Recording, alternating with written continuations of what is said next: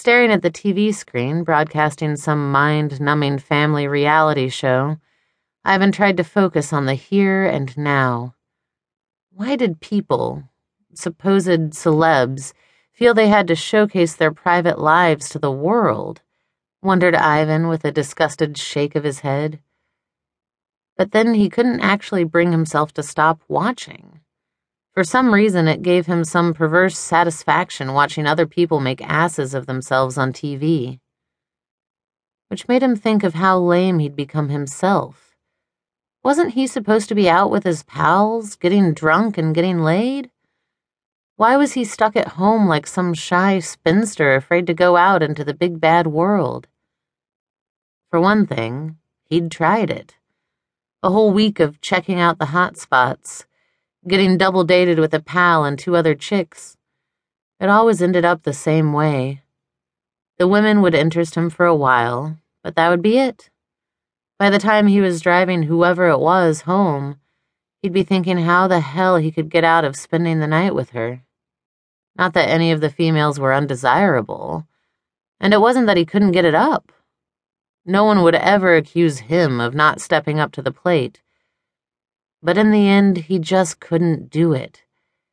They never fit the picture he had in his head of the woman he wanted to be with, the woman who got him hard even without being in the same room with him. Flinging the remote control aside, he was contemplating breaking out the 6-pack in the fridge, but just as he was headed to the kitchen, the doorbell rang.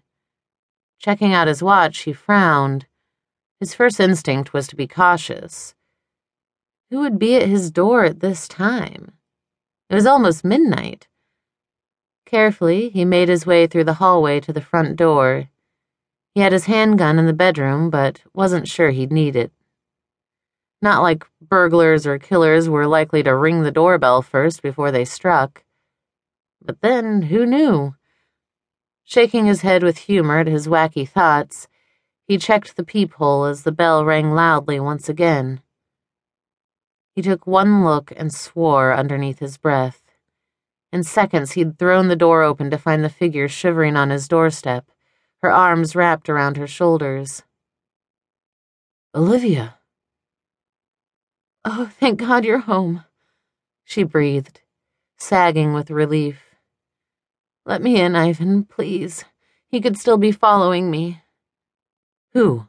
Olivia, what's going on? Ivan asked, taking hold of her arm as he saw her glance around the tree-lined, brightly lit street behind her. He raised his head and looked around but saw nothing or no one, just the distant sound of a car turning the corner and disappearing. It's that crazy guy I met at the bar tonight, Olivia babbled, her body trembling beneath his grip. I was supposed to follow him home, but then I changed my mind, and then he freaked me out by following me when I skipped out of his car. I managed to jump right into a cab which brought me straight here, but I could swear he was coming after me. I distinctly remember seeing his silver Audi following my cab. There's no one now, Ivan said, his tone clipped as he frowned and looked once more over the street. Well, so can I come in? She asked. I would have gone directly to my place, but I was so scared he'd managed to trail me there, and I knew I'd be all alone. He was really freaking me out, or else I wouldn't have bothered you. Her tone sounded shaky, and Ivan suddenly got his eyes to focus. He'd felt a fury misting his brain at the thought of Olivia having to feel threatened thanks to some crazy guy she met.